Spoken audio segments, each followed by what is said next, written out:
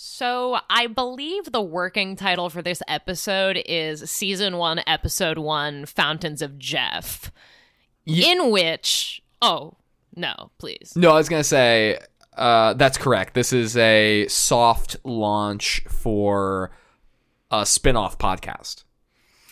Yeah, entitled Fountains of Jeff. We were all there when I said it the first time.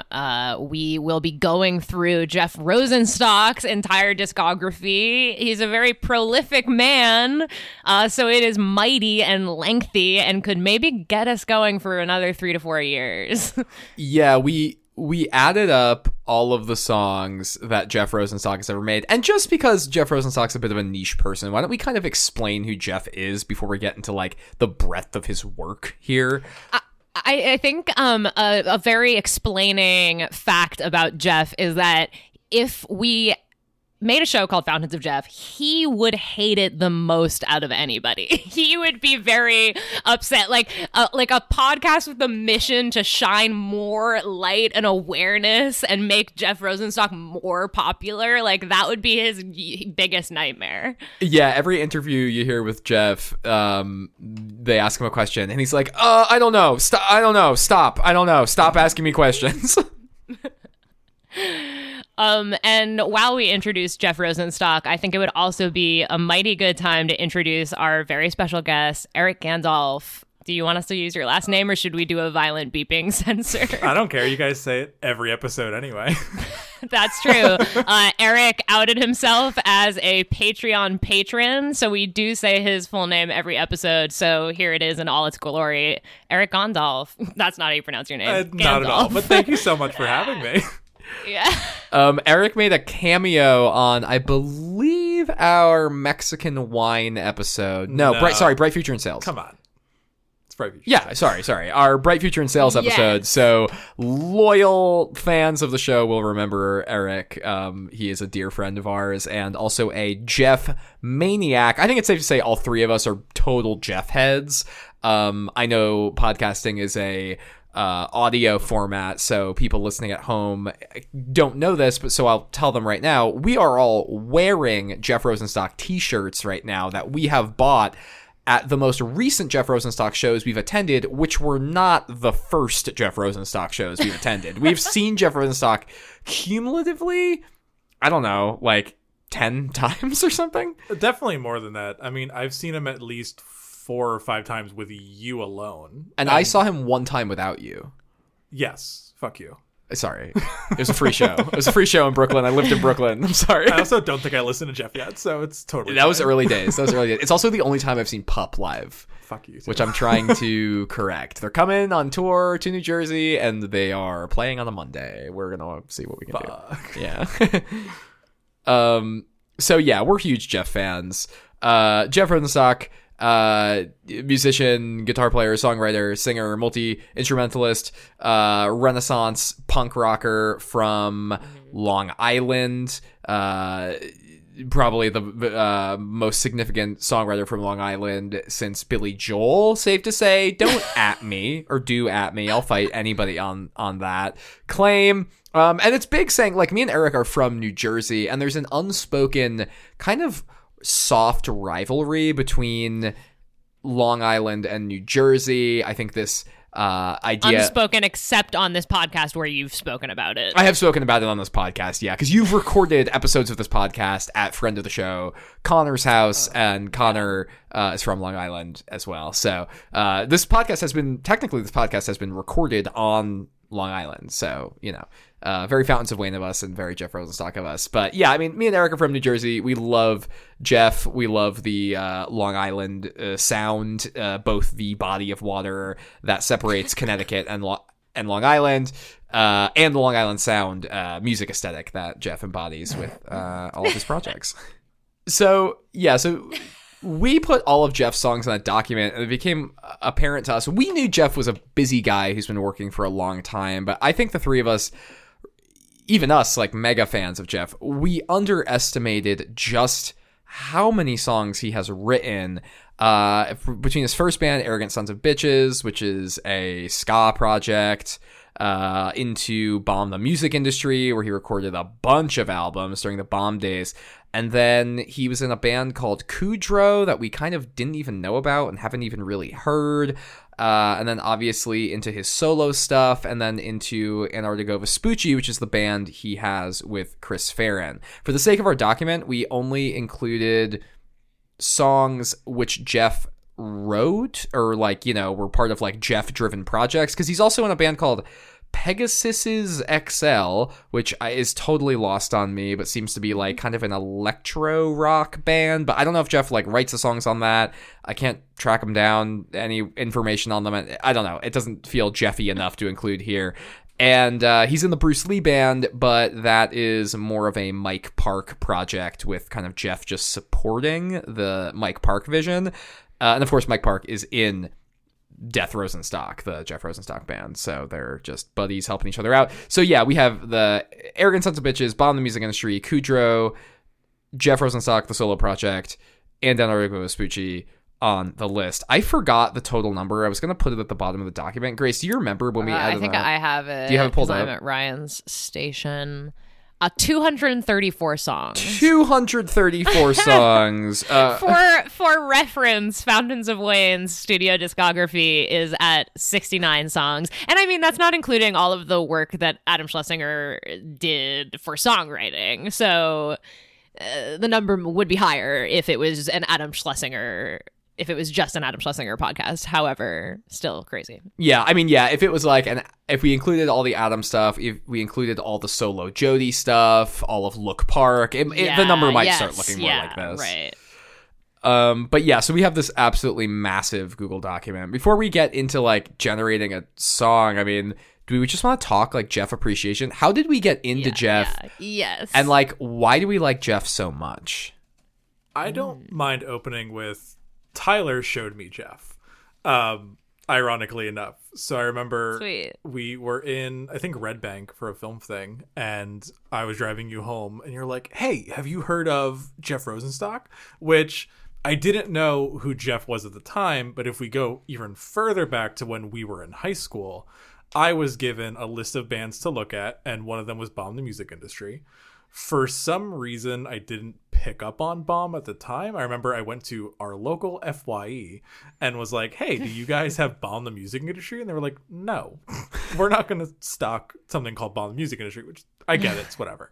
I never ended up looking into that, though. And I'm happy I didn't, because I don't know about anyone else here. I have like a horrible connection to music in high school. Like, I can't listen to like Bouncing Souls anymore, or like Rancid, or like any other bands I was really into in high school. Just can't do it anymore. Yeah, not really, now that you mention it. I think like yeah.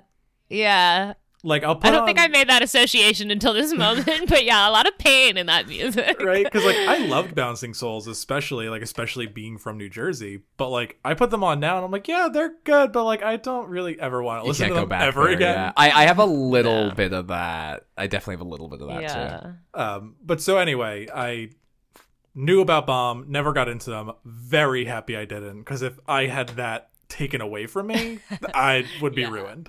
But Tyler's the one that showed me. He started me with Worry, probably the best Jeff album, but also a very popular opinion, so I'm okay to let that go. I agree with that as well. I think Worry is the magnum opus. In a sea of brilliant albums, I think Worry is the strongest. Yeah, so I mean, I would like to move it to Tyler after that, after he's the one who got me into this whole mess. I'm happy to be the one who spread the Jeff bug there. I think I got into Jeff because I just kind of like keep an eye on like what people are excited about on the internet in terms of music, and I look at music blogs, I look at music YouTube, now I look at music TikTok, although this was like probably 2015, 2016 this was coming on my radar, so there was no music TikTok yet. And it was right when Worry came out. It just come out, and in the punk circles, it was making a lot of buzz. It was generating a lot of buzz. And so I finally was like, all right, I keep seeing this like album art everywhere. Like, it's making a lot of year-end lists, or like, you know, halfway through the year lists or whatever. And I'm just going to give it a try. I've never heard of Jeff Rosenstock before, but I'm just going to give it a try. And so I put the album on, I listened to Worry front to back, and was like blown the fuck away. Like, I was just like, I could not believe how good it was. There's a ska song tucked on the album, and before I knew Jeff's background, I was like, oh my god, there's just like a ska song on this album, and it like absolutely rips, and it's amazing. And so I was just blown away. So then I did a deep dive on Jeff, and I pieced it all together because I saw he was the guy from Bomb the Music Industry, who I never knew his name was Jeff Rosenstock, but I knew from being a ska kid in high school. Me and Eric went to the same high school. We're ska kids sadly together for a little while. for a time. That's a great point. I did drop out of high school. I only made it 2 years. So they're going to use a bunch of words like, I don't know what they mean. And then you became a ska adult overnight. Skadult. A skadult. No such thing. No such thing. You can't be an adult and love ska. You're a kid at heart forever if you love ska. Aw, cuties. But yeah, so we were huge ska fans. All of our friends were huge ska fans. And there was like a small contingent of our friends who liked Arrogant Sons of Bitches for sure. I remember in middle school was the first time I heard about Arrogant Sons of Bitches, and the first time I heard some of those songs, like 7th or 8th grade. And I remember the album art with the balloons in the sky. And then I remember we had our friend Brian from high school. Oh my god, yeah. Yeah, Brian was a huge Bomb fan. And I remember him telling me in like 9th grade or something, he was like, there's this amazing ska band, they're called Bomb the Music Industry. All of their music is for free online, and you can't buy it at FYE or anywhere like that, because it's this like anarcho idea of like everything should be free and like music belongs to the people. And he was just going on, and that like blew my mind. And so I remember like, I think I downloaded some of their songs, but I was so used to like the commercial kind of capitalist format of music that like it's not that I didn't take it as seriously, but it just seemed so like other to me in my like 14 or 15-year-old brain, like downloading Bomb the Music Industry songs for free. I was like, if I can't buy this and own it as a CD, like I don't know how to understand it as music, like as a music experience, because my favorite thing, I used to love like going and buying a CD and like reading the liner notes and like putting a CD in and downloading it on my iPod. It was like that was my favorite. Tyler. It's like a ritualistic thing. Like I was ready. I was like, I'm surprisingly like I'm aggressively behind most things, especially in the world of progress and technology, but I was surprisingly ready for music to be on my computer. Like I was like, oh yeah, fucking iTunes, let's go. Well, I was fine with iPod, that. Come on. I loved that I could have it both ways, because I would go and buy a CD, and then I could put the CD in my CD drive on my computer and download it onto iTunes. So like when I went on the bus to go to school, I would listen to my iPod Classic, and I had my whole CD collection downloaded in high quality, ready to go. And then when I came home, I could just put on the CD, or when I was in my car, I could, go through CD. And it's also worth noting, like, this is by the time, well, okay, so this is like mid to late 2000s and in the aughts, and at this point the CDs were dying. The CD age was coming to like a rapid close with iTunes being introduced to the market, and it was like already pretty profoundly like out of touch and uncool to be buying CDs, but all of our friends were doing that. I was gonna say that's why we did it. Right, that was nothing part we of did was cool. No, because we were fighting. Gosh, yes. We were fighting the popular trend, and you or your dad lived walking distance to FYE, and so I know you spent a lot of time there. You had a friend who worked there, and I mean, I personally just spent loads of time there. When I was in middle school, I would like beg my parents to bring me there, not to buy CDs because they didn't, but just so I could roam the aisles and like stare at them. Well, it's like that FYE in particular. Tyler and I were actually talking about this the other day when they closed. Probably like 15, 12 years ago. I don't know. We actually did a lot of dumpster diving in their dumpster, and like, because FYE sold everything. Yes. They sold like CDs and like the movies. DVDs and all that kind of stuff. So like that's where I got all the Jaws movies and Saw 8 for Tyler for Christmas in 2019 that I didn't give him until March 2021. A proud part of the collection now. I really forget Right, that of FYE course. still exists sometimes, because we moved to a certain area of northern New Jersey that I will not specify. You guys already know my last name. That like my fiance and I, like, we went to that mall and there was an FYE. I'm like, what? They're still. I thought it was gone. I just assumed ours closed. Yeah. They're all gone. No, there's It's like like a lot around actually. At many malls I've been to, they have an FYE, which I'm always like, oh, that's cool. We lost our FYE, but like whatever. The Willowbrook Mall or whatever still has one. I don't know For if real. I haven't seen one in life in a long time. It's sad now. Like, it's not.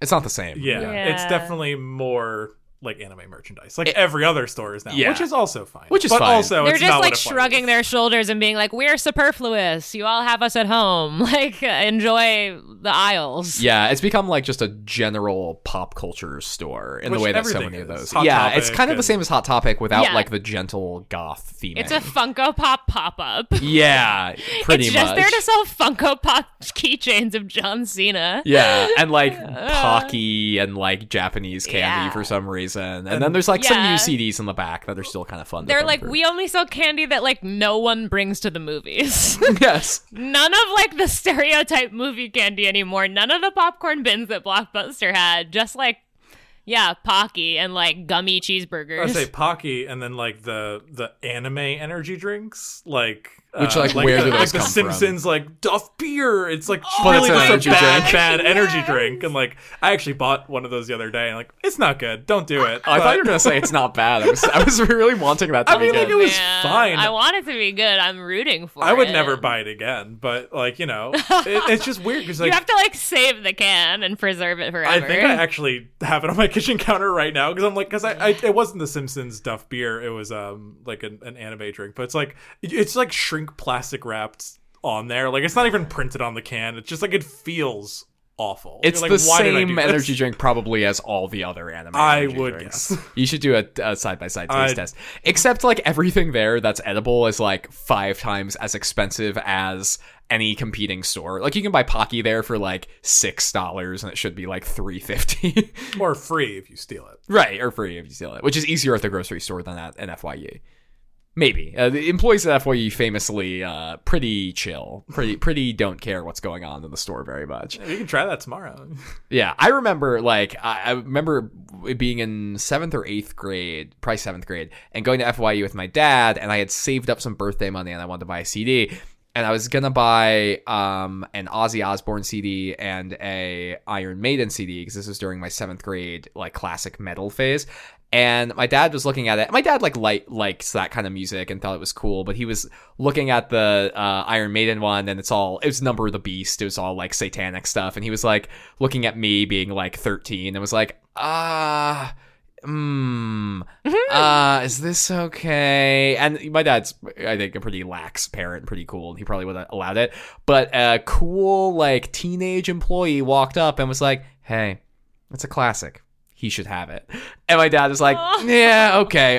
And she like kind of convinced him for me. So I really am in debt to the cool older FYE employees with the dyed red hair who look out for the little younglings just entering alternate one culture. In every FYE and every mall across the United States. Keep your eyes peeled, and when you go in there, save your red-haired, unnaturally red-haired FYE employee. Yeah, with like a nose Take ring. me in your arms. It's like Adopt a Highway, but FYE employees. Yes. Oh, adopt me.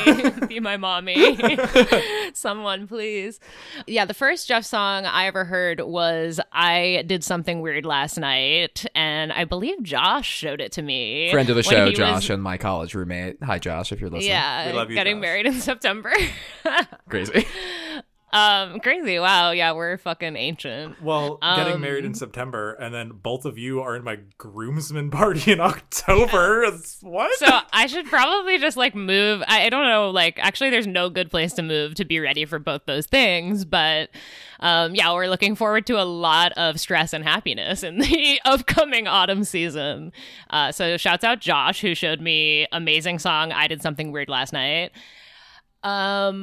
He was moving me out of my Northampton apartment. Josh lived like he lived like 2 hours away from me at the time, and he offered to come move me out of my Northampton apartment into my other Northampton apartment. And he was just like adding songs to my Spotify, or like we were driving around in his car and like he put that on. And I think the thing that I love most about Jeff is that he's just not afraid to be fucking disgusting. Like anybody who like writes a whole verse about like shitting on crown molding and like coming on the window screen, and like anyone that just like wants to go to like the underbelly of the universe, like I'm always there for. That reminds me that I thought I was pretty conclusive with adding the Jeff Rosenstock singles that didn't make albums, but You forgot Dramamine, didn't you? No, I remember Dramamine. I forgot I'm So Gross. Oh, you're right. And it's a good thing you said that, Grace, because otherwise I would have forgot it. God, I really thought I was being... Okay, look, it's really hard. Okay, so do we have to... Maybe we ignore singles. Maybe we just do no, albums. It's too... Grace, it's too late. It's on there. 235 songs. One of them is I'm So Gross. It's one of those, like, in-between Worry and... I think in between. While we're talking about Jeff being disgusting, I'm So Gross has to be on there. I will say, I think you guys are much more off book with Jeff. I've been to 2 concerts, one with you guys, one with my sweetie pie / producer Ryan recently. I know Jeff's solo stuff. I know Antarctica Vespucci. And I think that kind of kicks it for my Jeff Rosenstock knowledge. Like Bomb, first time I heard it was because Eric, our dear friend, compiled the studying for this episode that you're all enjoying.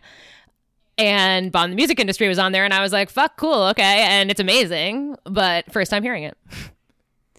Yeah, I mean, there's so much Jeff. Like, he's one of those artists where, like, it takes forever to get to the bottom of him. And most times artists like that freak me out because it's like, oh my God, I'm never going to be able to have a full understanding of this. Like, we have a friend, our friend Lee is obsessed with Nick Cave, and he's always like, dude, you gotta get into Nick Cave, like, listen to these 7 albums. I'm like, it's too much, I'm overwhelmed. I watch his documentary, it's too sad to watch 7 minutes of. Yes, which he has done. He has literally said that to me. And of course. No, I like bought it on Amazon and watched 7 minutes of it and was like, get me the fuck out of here. That is an like, act of self-harm. I know it. So yeah, Jeff is like one of the only artists that has an absolutely massive multi-project spanning catalog where I feel pretty off book. But even that said, there are entire Bomb albums. There's probably like 2 or 3 Bomb albums with songs I've probably never heard or just heard randomly shuffled at some point. But like, you know, even I consider myself a big fan, and there's probably Bomb songs I haven't heard or definitely couldn't describe to you right now. When I was making that playlist of all the Jeff songs, there was like 2 Bomb singles where I was like, I've never heard this before. Cool. I hope it doesn't get chosen for the song. This is awful. and then I think you guys showed me Antarctica Vespucci because you guys were going to the concert, and I don't even know. I was just like there, but I don't even know why the fuck I came. I think you were both like, you should come because the whole album's about email and you're an old person. And then like you bought me the bumper sticker with Love in the Time of Email. Rest in peace. And it was on my Volvo forever, even though it wasn't supposed to be a bumper sticker. So it was peeling off constantly, but we did it. That was because you were in New Jersey because I was recovering from a hernia repair surgery, and we had already bought tickets to see Antarctica Vespucci, and so you guys were like, are you going to be able to come? And I was like, yeah, it's 2 weeks after my surgery, which is like officially the point I'm like technically allowed to do stuff. And so we like had a very gentle concert going experience, like kind of standing in the back, being I was about to say that was like the first time we're like we can stand, and I think we'll be okay. Yes, it was the first time I had stood for more than like a few minutes in like 2 weeks, and it was my kind of introduction back into the world. I'm just realizing too, I bookended that experience with concerts because the night before my surgery, literally the night before my surgery, I went to see Tenacious D at the King's Theater in Brooklyn, where I bumped into friend of the show, Nick, and his family, who I didn't know were going to be there. I'm not surprised. Yeah, they love Tenacious D. I went with my with a friend from college who is named Brian, but is not the Brian friend from high school. Whatever. And then I had 2 weeks of being sore and hanging out with Grace and watching movies for 2 weeks straight, and then we saw Antarctica Vespucci. So isn't that, guys, when you also started prior to Fountains of Spleen, Letters to Jaws? Oh my god! Not to bring up old projects, but like I still follow them on Instagram, and I'm waiting for something new. There'll be a comeback one of these days. Oh my gosh, I'm so upset that you brought that up in a public sphere. Is that when that started? I'm gonna double check that while you guys talk. Now that we've been outed, yeah, we have me and Grace have had many harebrained, ill-informed ideas for projects. This is the one, Fountains of Spleen, started the way they all do, which is us in like a feverish fit of like that's why we have a bad idea segment on our podcast, is because most times when we're talking, we're just generating bad ideas. And this show is the only one that's turned into like a real idea that's been like pretty constructive and consistent. This is the and only real. one that exists. Like basically our text message chain is just bad ideas. What if we did this? No. What if we did this? No. What if we did this? And one of them was an Instagram page called Letters to Jaws, where we I don't know, Grace, you talk about it. I can't do it. Wow. Letters to the whole God. The fundamental idea behind Letters to Jaws was that we were two passionate movie fans /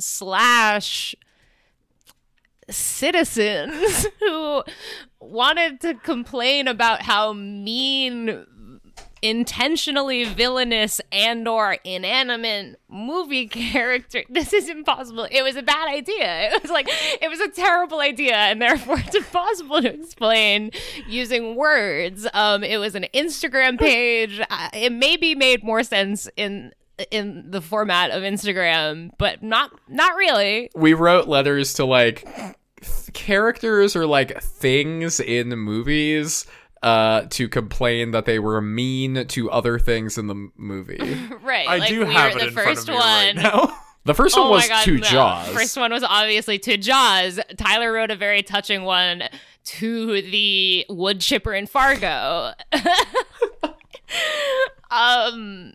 Yeah, it was like weirdly it was like I guess like slightly a performance art experiment, and like, we were workshopping these characters for like a performance we're gonna do someday, for like a play. Well, not like a play, but like an experience that we're gonna write like one day. Like I feel like we like have these characters that we drop into like in casual conversation that like we've been using for years, and we've like kind of used in plays before, and like they just always do stuff. So like this just now sounds like we have like dissociative identity disorder, but yeah, because we were writing those letters like as characters that were way more thought out and and not characters in the movies that it's terrible. It was crazy. It was a crazy time. I don't remember any of them other than Jaws and the wood chipper. Oh, I remember. I think the last one I did was there's a scene in Roma with a very narrow garage, and I wrote one to the garage for stressing me out for being so narrow. That is the last published one, and I will end it on this because I clearly brought up a sore spot. My favorite letter was to cocaine. Cocaine. In what? It was, "Dear Cocaine, you coy seductress, you."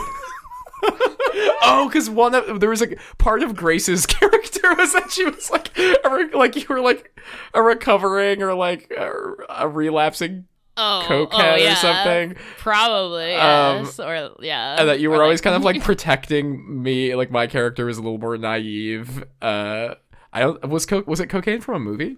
There's a lot to unpack here. I can't tell. The caption doesn't really give me a lot to go off of either. Manchester by the Sea. That's what it was. Oh, it was the cocaine in Manchester by the Sea. If they hadn't snorted all that cocaine, the house wouldn't have burned. Oh, that's so stupid. That is so dumb. That was true. I hadn't quit drinking yet either, so I was just projecting. It's alcohol's fault. It's everybody else's fault. Let's have a project about how everything is someone else's fault. It's a great idea, Grace. I also like. Thanks for enabling me, everybody! Yay! All 11 likes. All 11 likes. We had a couple loyal followers who would comment and be like, "I like this one." Yeah, me. Yeah, it was you. Eric has always been so supportive. He's such a good friend. Eric. Oh God, Eric's the best friend. Oh, so good at being a friend. Yeah. So Jeff, why don't we get to the? Yeah, let's get to the song. I think we've all covered our. Yeah, our I think interests. a 30-minute intro is long enough. That's a low ball. That's indulgent enough. Yeah, I mean, listen, it's a Patreon special. It's Patreon specials are always inherently they're a hangout episode. You never see like a hangout movie. It's like the Dazed and Confused equivalent to our podcast. Like we're just chilling today. Yeah, for sure. And just like when anybody's chilling, they make a Google document with 235 songs and pick one to talk about. And then they're like, "Oh, quick, pick a number between 1 and 235. Go!" That like honestly like would be a high school party though, and then it'd be like wrong number drink. I don't know. So who's gonna do the random number generating? I can do it. It's 1 and 235, right? Yeah, Eric said he can do it. I think he has a number generator pulled up, and then I think you have. we can count them down. So what's the number? 225? 35. 235? Yeah. So many fucking songs. Yeah, it's a lot of Jeff songs. And again, it's like not even all of, like, he plays and like other band. It's insane. Also, I guess worth mentioning, like, a reason we're doing this is because Jeff Rosenstock is a big fan and I think collaborator of Adam Schlesinger's, and he contributed to the Saving for a Custom Van tribute album, which I just got our vinyl records of. PS or hold pause for excitement, because the first one has Skippies because it got sent to my wrong address and left out in the back like mail room for a couple days, and I'm scared it got cold and warped it. So I'm gonna test all the albums, to be determined. Wow. Okay. Yeah. Potentially devastating news. Okay. We will all be holding our breath, waiting for updates. I'll Instagram live it when I find out. Okay. Yeah, and I mean that is a good thing to point out, is that Jeff is obviously a big fan of Wayne, and it's that song isn't just on the comp Please Don't Rock Me Tonight, the Jeff cover of the Wayne song. It's also on Jeff's 2020 dump, which the original songs. That's also a thing I should say on the document. Sometimes Jeff or a Jeff project appears on a project like as a split or in a compilation with other stuff, and in that case I took all covers out so we don't have to like talk about Jeff covering another artist. So cool. The original songs from the 2020 dump are on here, but like his cover of Please Don't Rock Me Tonight isn't there because we already talked about it on another episode of this show. So word. Yeah. Cool. So just a thing to know. No. But he apparently loves Wayne enough to include them on that project, which is the first thing on his Bandcamp, I think, right now. Or maybe it's Ska Dream now, but whatever. Okay, so Eric has the number generator pulled out. Someone count down, because I can't do that. Grace, you want ping pong? Sure, yeah. Okay, ready? Rude. I feel like we should count down from 10, because there's so many songs. Okay, word. Okay, ready? 10. 9. 8. 7. 6. 5. 4. 3. Wait, are you tapping the whole time? Eric, it's his first time. Everybody please understand. I am lost. In order to do the random number, so you have a random number generator pulled up, right? Yeah. Okay, great, perfect. You have to smash the button the whole time. So until you hit 0. Until we hit 0. I was just enthralled with both of your literal ping-ponging of back and forth. I obviously listen to the show. I hear what is happening. It is like a whole nother level to see it happen. Wild. I will say it's different every time. We usually don't mime having ping pong rackets. Really? That's thing just too outlandish, right?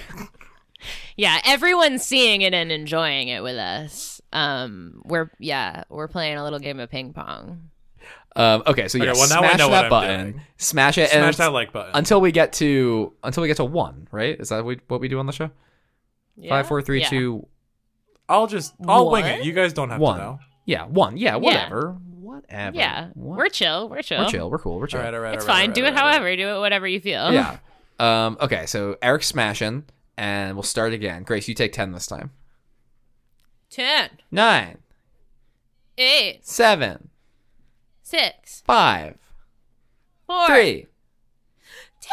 1. 142. Where could that be? I have no idea. Okay, let's parse through the document. Time to spelunk through the document. Oh my god, do we have to fucking physically count? I'm gonna kill you, Tyler. Well, no, it actually shouldn't be. No, it's gonna be pretty hard. It's like dead. It's literally, God, could not be worse. What? I have to like round up. Okay. Wait. What's the number again? 124. 142. 142. Okay, I'm just putting that easy in the document so that we know what it is. Okay, yeah, we have to manually count because I copied and pasted these off of Wikipedia and they. Oh, you guys. Oh no. Oh, you guys. 1. Is it a really? Okay. So we just did that plus 12, right? So yeah, remind me, what's our number again? 142. That we're at. Okay, but Grace, what's the number on the calculator? 135. Okay, so I'm gonna count them. 136. 137, 138, 139, 140, 140, 1.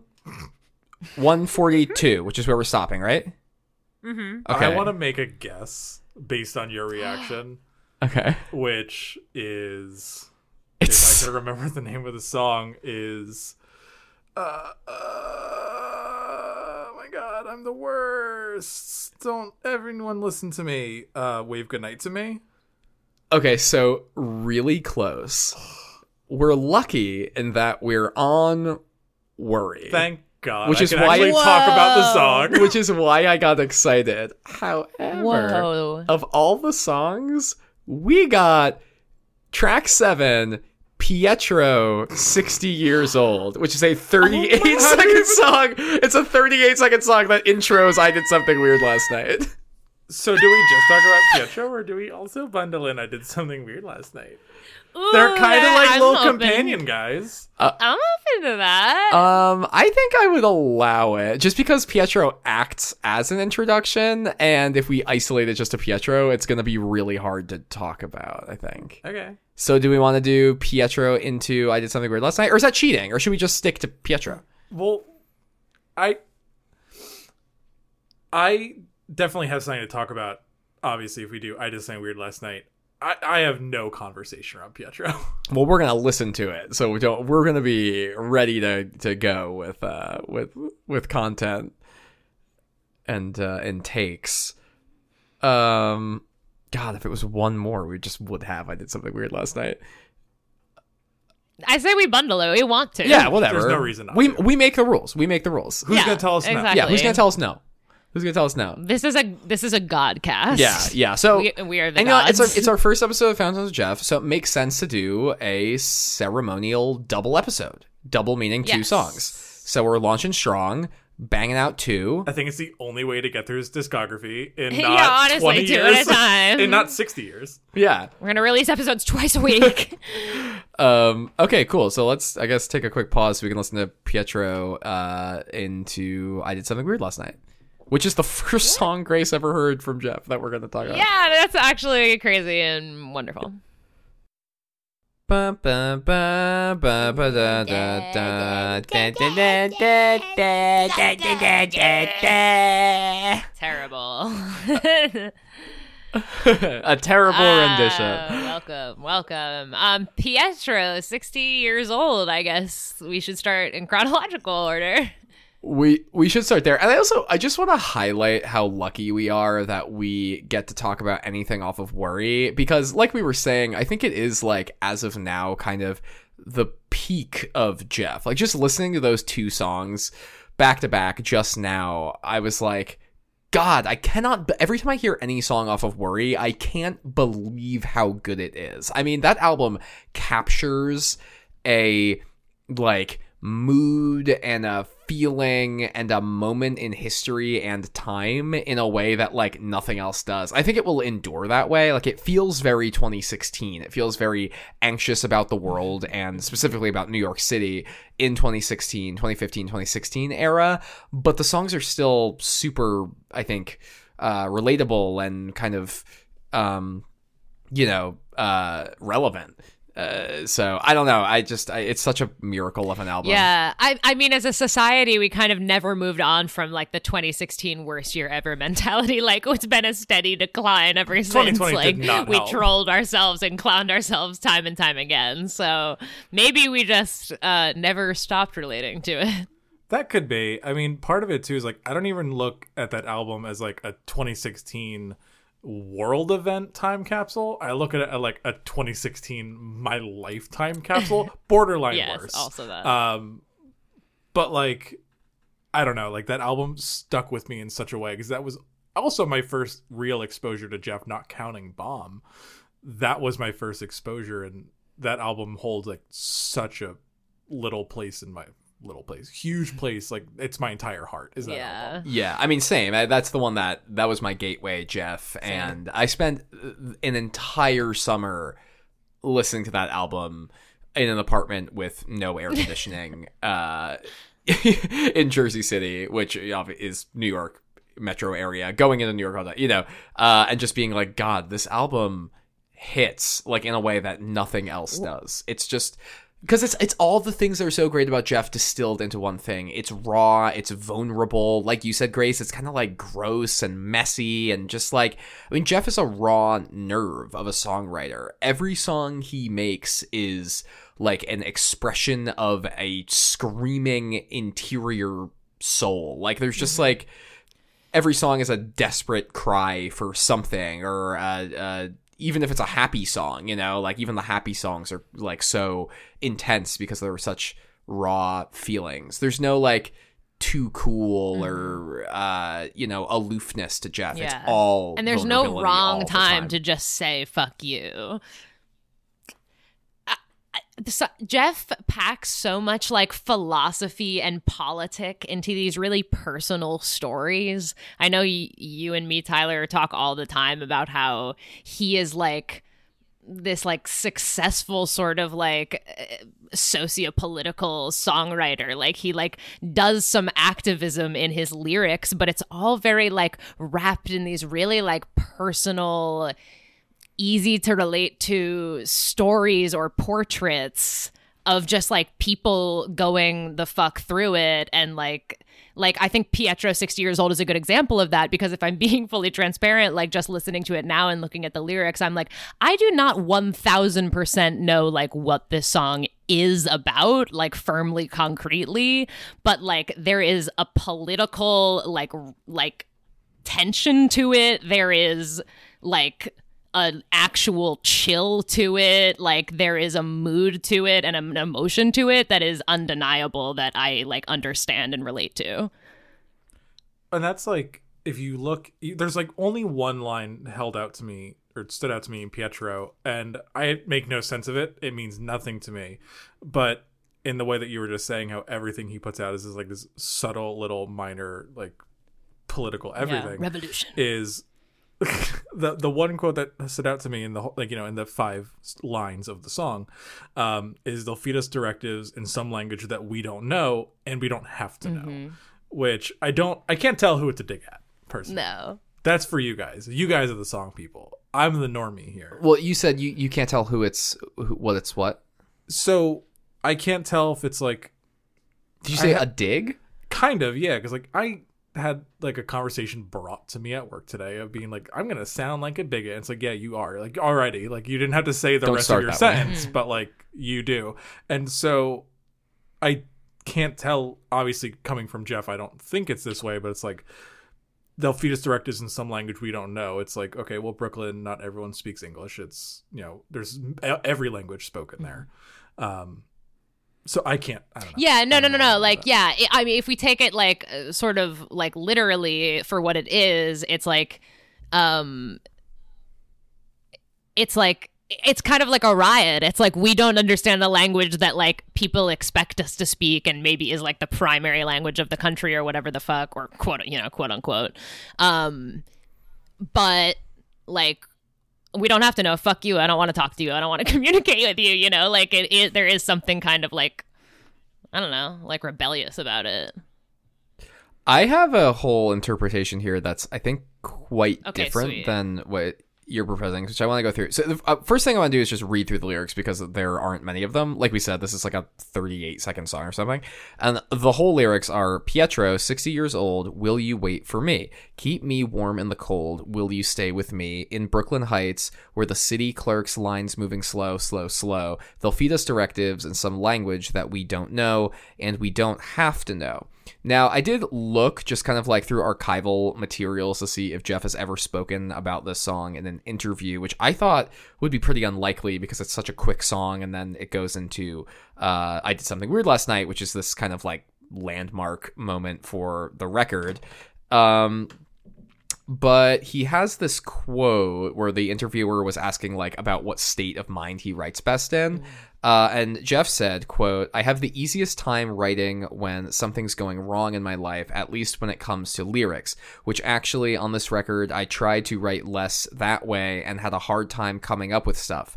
With I Did Something Weird Last Night and Pietro 60 Years Old, I was just feeling good when I wrote them and wanted to write about something happy. Same with June 21st. But for the most part, I write most naturally when I'm just face down on my bed, bummed out, and the world seems to be a total mess and I don't know what to do. And I definitely feel the happier or more optimistic strokes in Pietro 60 Years Old. And what it appears to me to be about is the experience you have sometimes when you're in Brooklyn or New York or any city with a population of people who speak different languages. And you go somewhere like a restaurant or a deli or even like a nightclub, and you're waiting in line, like they're describing here. And somebody is like ushering you around, you know, like in this case, it's directive. So maybe somebody's saying like, hey, go up there, go make a left, or like come up here, I'll take your order. And there's this like human experience of waiting in line to like pick up food from a deli where like the people making you, you know, it's Brooklyn Heights, so like probably falafel or like shawarma or something. I was just in Brooklyn Heights with Claire, and they have a really centralized like Middle Eastern area with all these like Yemeni restaurants and Syrian restaurants, and I am of partial Syrian heritage, and so we were just like being in these places, like eating hummus and pita and stuff, and like the people at the stores. And so when I listened to this, I was like, oh, I get it. Like Pietro probably is like just some guy, some old school Brooklyn guy, probably immigrated here, doesn't speak much English. But when you have an interaction with Pietro, it doesn't matter if you don't speak English. You're just having this like one kind of little paths are crossing moment, and then he's just like, you're gonna up. move on. Right, exactly. They'll feed us directives in some language that we don't know, and we don't have to know. And I think that's like, I don't know, I think that's a really kind of beautiful poetic lyric. And to get the insight from that article, that he wrote it when he was happy, which is rare for Jeff, I think it's a happy sentiment. I think it's a happy song. Okay, yeah. I'd like to believe so. Wow. I want to be proven wrong. No, yeah. I mean, like, I truly had, like, no idea. I was like, I flat don't know what this is about. So, that's lovely. I had never really thought about it, but, you know, now that we have been challenged by literal fate, I was like, okay, I'm gonna just see if I can really kind of dig. And it just happened to be in Brooklyn Heights like 2 weeks ago. So really, I was like, yeah, I think I kind of get what's going on here. Really immersed.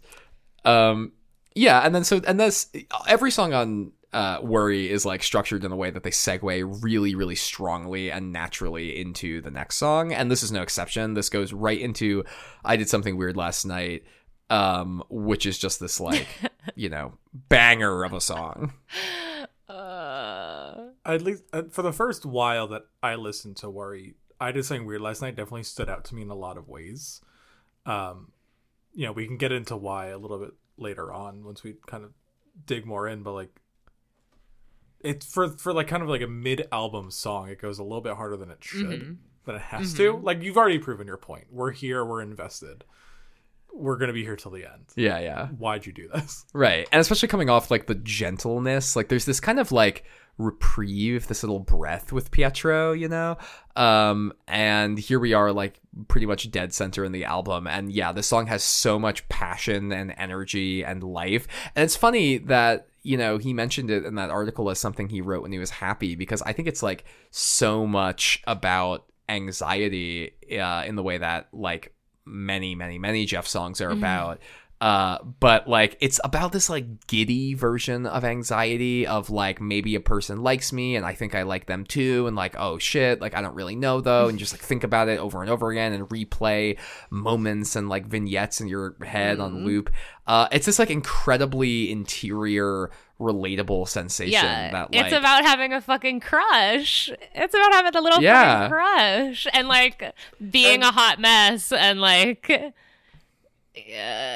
well, just like the fact that it's been brought to our attention that this is a happy song like blows my mind. Yeah. Just from like listening to it 10 times just now, I'm like, I was in the shoes of like, you know, you're with someone new and you don't know, like, did I scare them away? Was I a little too harsh? Like, are they gonna be thinking about me? Is it weird that I'm thinking about them? Like, I was in that as well, you know, even with my fiance. Like, this song is very similar to like kind of how we started, so I'm in the song's shoes already. And I was going through this horrible turmoil of anxiety of like, oh my god, did I scare her away? Oh my god, was I too strong? Like, oh my god, this is awful, why did I even do this? And that's why this is such a good song, is because like this is such a universal experience, especially with people who like overthink things, especially for people who have anxious tendencies. And Jeff is this like spokesperson for people with anxiety who like makes the inner monologue outward and is like the king of messy vulnerability. And he just like says these things out loud that you're like, oh my God, I've never heard somebody articulate that way, but I know exactly what you're talking about. Yeah, it's all the worst parts of having a crush. And he's like, I was happy when I wrote this. Which is because amazing. I had a little flutter in my heart, but the rest of me was just like gripped in tension. And I like still can't see it. Like reading this through a happy lens, doesn't compute. It's only scary anxiety. Life is awful. It's like looking at some of these lyrics too, like this is just a monologue, like a monologue you'd use to audition for a play, or like even, or maybe like the chorus of like a pop song, like in a way. Like listen to these lyrics taken out of context. Quote, I hope that I'm not reading into this too much. It's a kiss. I hope that I'm not reading into this too much. It's a kiss. But is there someone thinking of me when I'm feeling alone and I'm spending weekends staring at the wall? If there's someone thinking of you when you're feeling alone, how can that compare to nothing nice at all? It's just like so good. It's just so good. It's so sweet. And then there's like these little simple moments, like the isolated lyric, I hope that we feel the same. Yeah. Like it does so much with so little. I hope that we feel the same. And isn't that the thing when you have a crush with somebody? Yeah, it chills. Like when you have a crush on somebody, you just sit around. You know, when I had a crush on Claire, and now I know that Claire had a crush on me, but like for a few weeks there, I didn't know. And we were standing around, and both of us were like, wow, I hope that they feel the same way. And if you get so lucky, then like you find the person who has a crush on you when you have a crush on them. But you do have like weeks or months or years of wondering. It's just like unbearable. Yeah, it's awful. It's truly like the worst thing in the world. And like hopefully it works out. Yeah, hopefully. Yeah. Maybe not. And I do have a connection I want to make here in terms of like maybe it works out, maybe it doesn't work out. In the more recent Jeff song, because this one's from Worry, so Worry's 2016, yeah. Then No Dream came out in 2020, notoriously, and notoriously, all caps. And there's a song Leave It in the Sun, and when you think about the lyrical elements of I did something weird last night, and then you look at this little verse which goes, quote, if you knew that I was that goes, quote, if you knew that I think about you every single day, would it make you feel like I'm too much for you? Or would you kind of want to say, you don't have to feel that way. I've been trying not to think about you too. Which is Jeff a couple years later having this opposite sensation of two people who have had this messy history and are now, rather than sitting around wondering if they're thinking about each other, are just actively trying not to think about each other. Which, you know, I don't know if it's about the same person or whatever, but the lyrics are similar in kind of language. Yeah. Well, it's like everything that he writes, as the kind we mentioned earlier, and this is probably every artist, and I'm reading too much into it because I'm in love with Jeff Rosenstock, but like he paints such detailed and perfect stories in every song, in this way that like I get little music videos in my head every single time I listen to every one of these songs. And I don't really get that with other artists, and that could just be me again reading a lot into an album that I kind of discovered for the first time going through something like not great, and so it's held on to me in a different way. But like that's the first note that I wrote here is like clear images coming through every single time I listen to this song specifically, and any Jeff song in any way, shape, or form, which is almost why I don't like any of his music videos, because it's like, this isn't what I thought. I don't like it. It's like when they make the book into the movie, you're like, this is fucking terrible. You're like, no, stop. I already did it for you. You're supposed to have green eyes. Why are you not? I don't like this. You've completely infringed on my intellectual property. I mean, this song is just so, and you know, it's about like all this stuff, but also has that kind of like, I don't know. It's not like, doesn't have those like gross elements, but it does have those like, he's describing vividly making out with somebody in a van on a long car drive. and there's something like very private about that. Like it's not really something you like say out loud to other people. That's your friends the next day. Maybe. You know, yeah, like, you know, you do. Tyler, you're not a part of this conversation. Detail. You do. Tyler's a gentleman.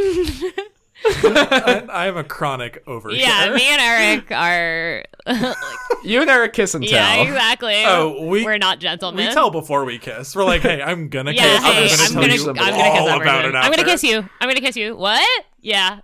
And then it happens. And they're like, great. Yeah, I was introduced to this song when I was living in Northampton in 2016 at the peak of my alcoholism, and this is like a piece of shit's anthem. Like, honestly, like I just felt so seen by this song. Like, there's a lot more going on than that, obviously, but the beginning, the upfront verse, I arrived drenched in morning light, and it churned my guts unless I closed my eyes, made it up the stairs to the bed inside without puking up a fantastic time. So this was like super easy to relate to as somebody who drank like 12 Coors Lights a night and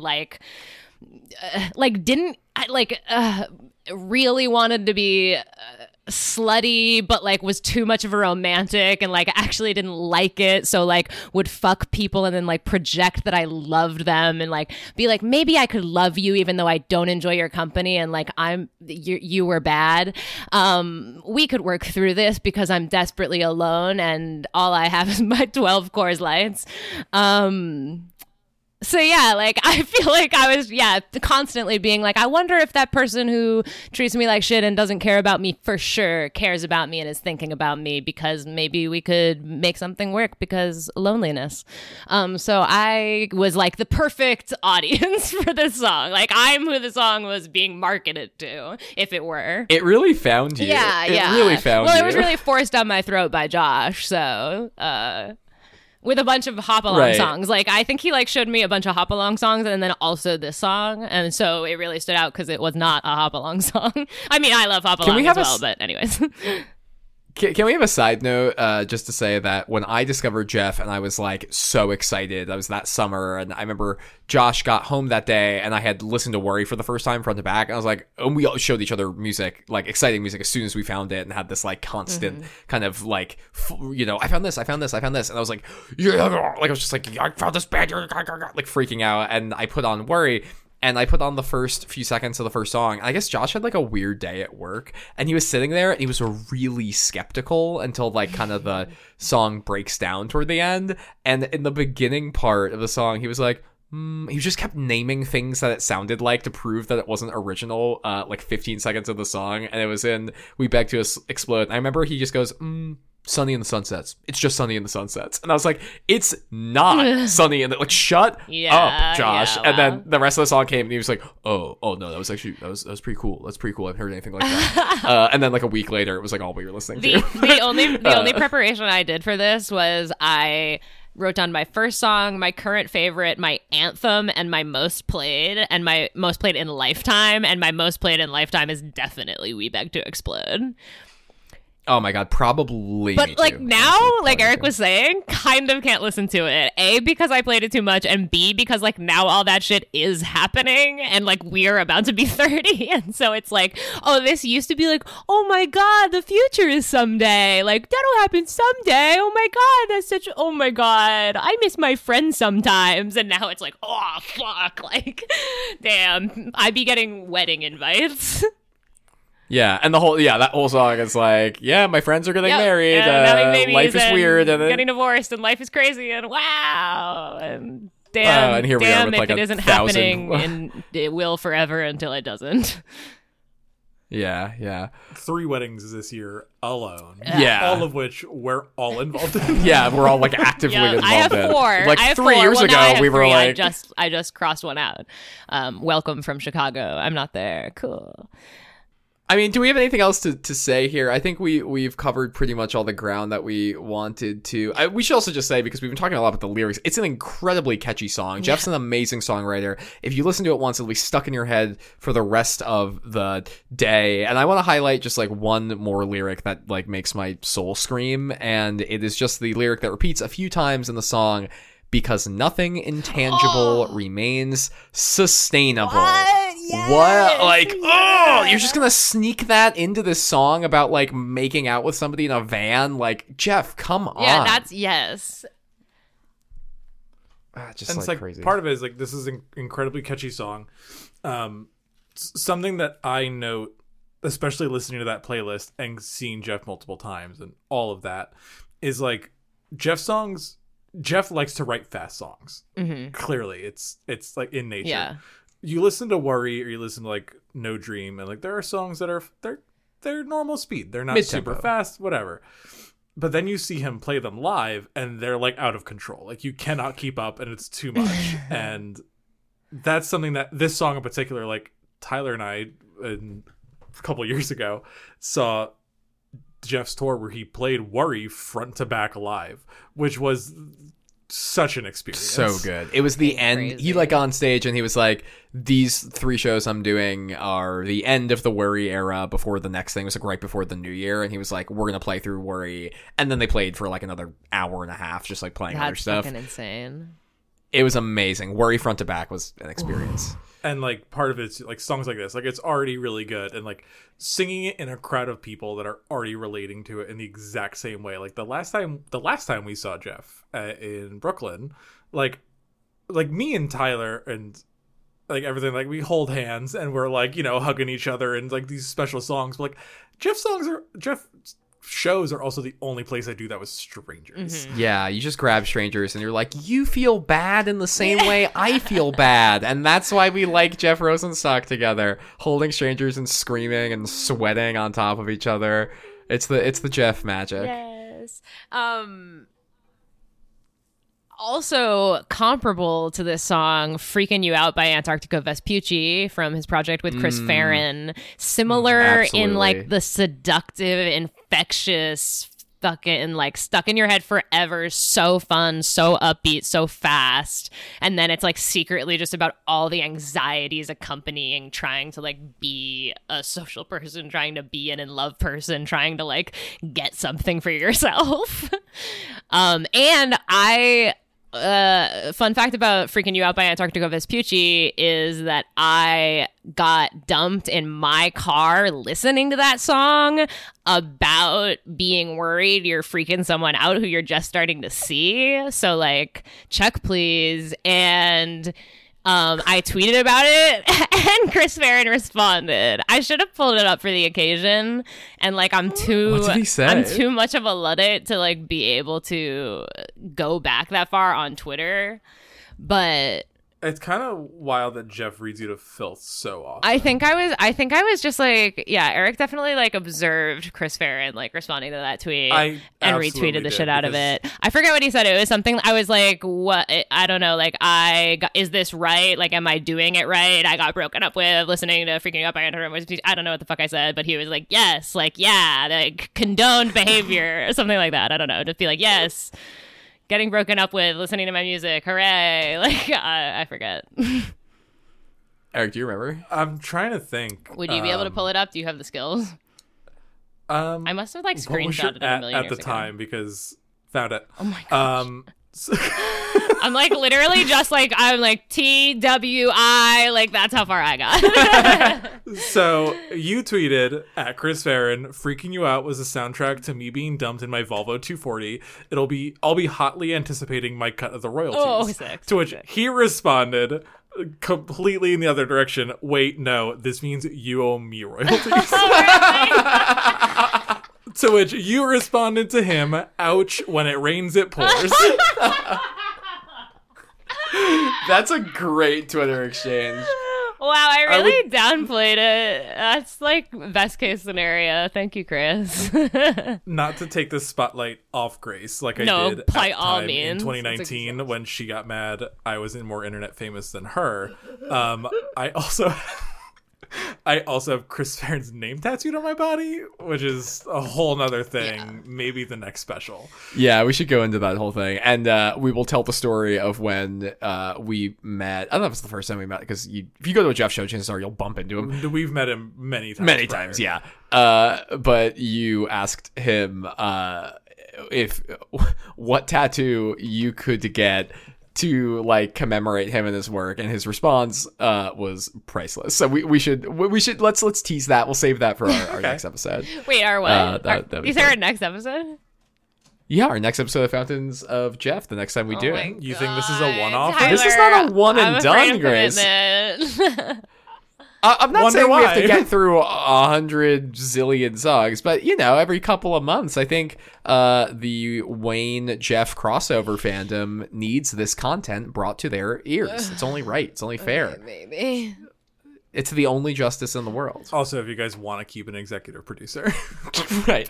This is Eric's. This is his fine print. Yes. Absolutely. Speaking of, I don't actually have a natural segue here, but we should just get into bad ideas, I think, because I know Eric had one he's excited about. So, because he's the guest, I think he should share his idea first. Yeah, so I'll open it a little bit with every time I listen to Fountains of Spleen, every single time you guys have a guest and you guys go like, okay, what's your bad idea? I think, I'm like, oh shit, if I was on the show, what would my bad idea would be? And I'm horrible on the spot. So I thought of this bad idea 2 months ago and wrote it down in anticipation because I'm like, one day it's going to come in handy and I'm going to need it.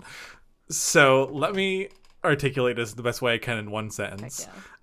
Is everyone here familiar with Grindr and Scruff? Oh, yes. Okay. I want to hook up with someone on Grindr or Scruff, except when they, I say, oh, I can host, except I'm not telling them that I do live with my parents and that now it's their problem too. So I want to host Grindr and Scruff dates, not tell people I live with my parents. Disclaimer, I do not live with my parents. I'd be going back to one of my parents' houses for this. You'd be leaving your apartment where you live with your fiance to live with your parents one night only. For a hookup on Grindr or Scruff. You were like, listen, this is how it all started, and I gotta go back to my roots. I'm most comfortable here. I'm most sexually free, myself. My hall pass is a Grindr or Scruff hookup at my parents' house. Yeah. You're like, come on in. My dad's making pizza rolls.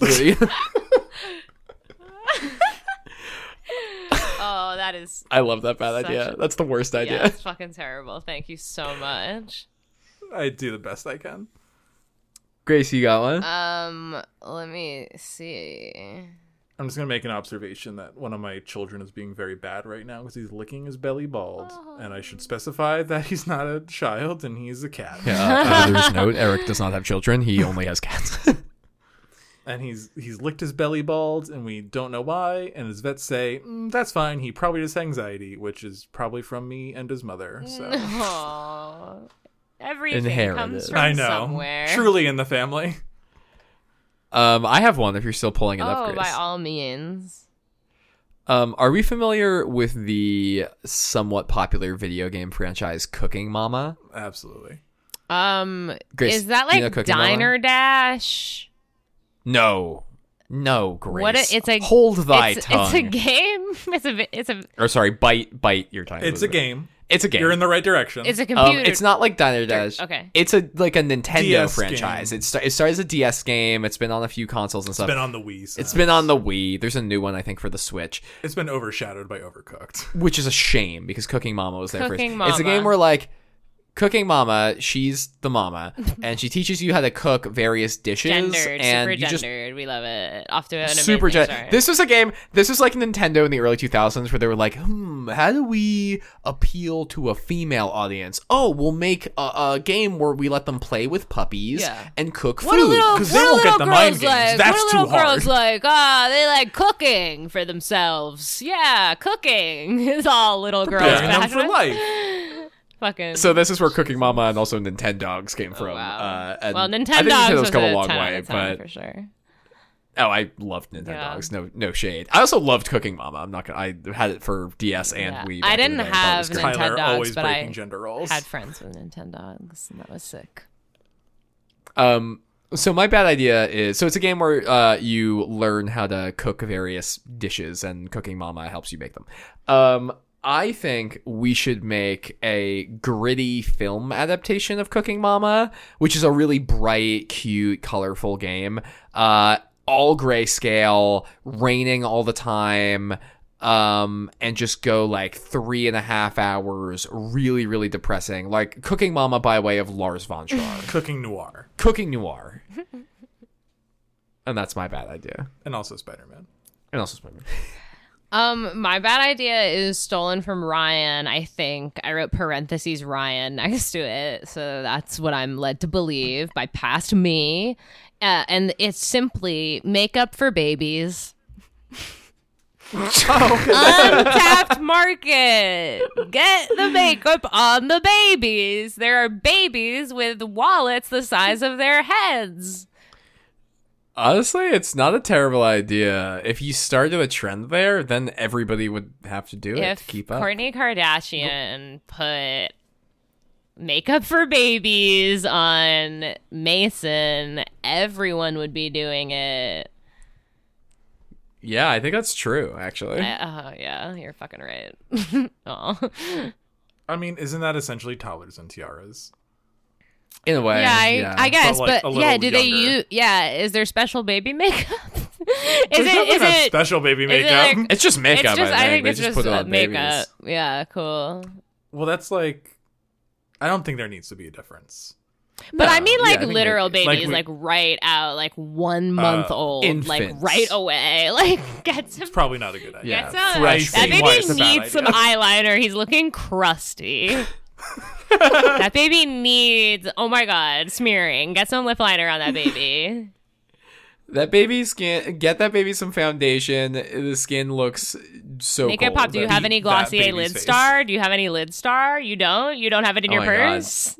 What kind of mother If are you you? can afford to use, Glossier makeup for babies. I'll Glossier. give it to you. You guys can have it. yeah, it's a freebie for them.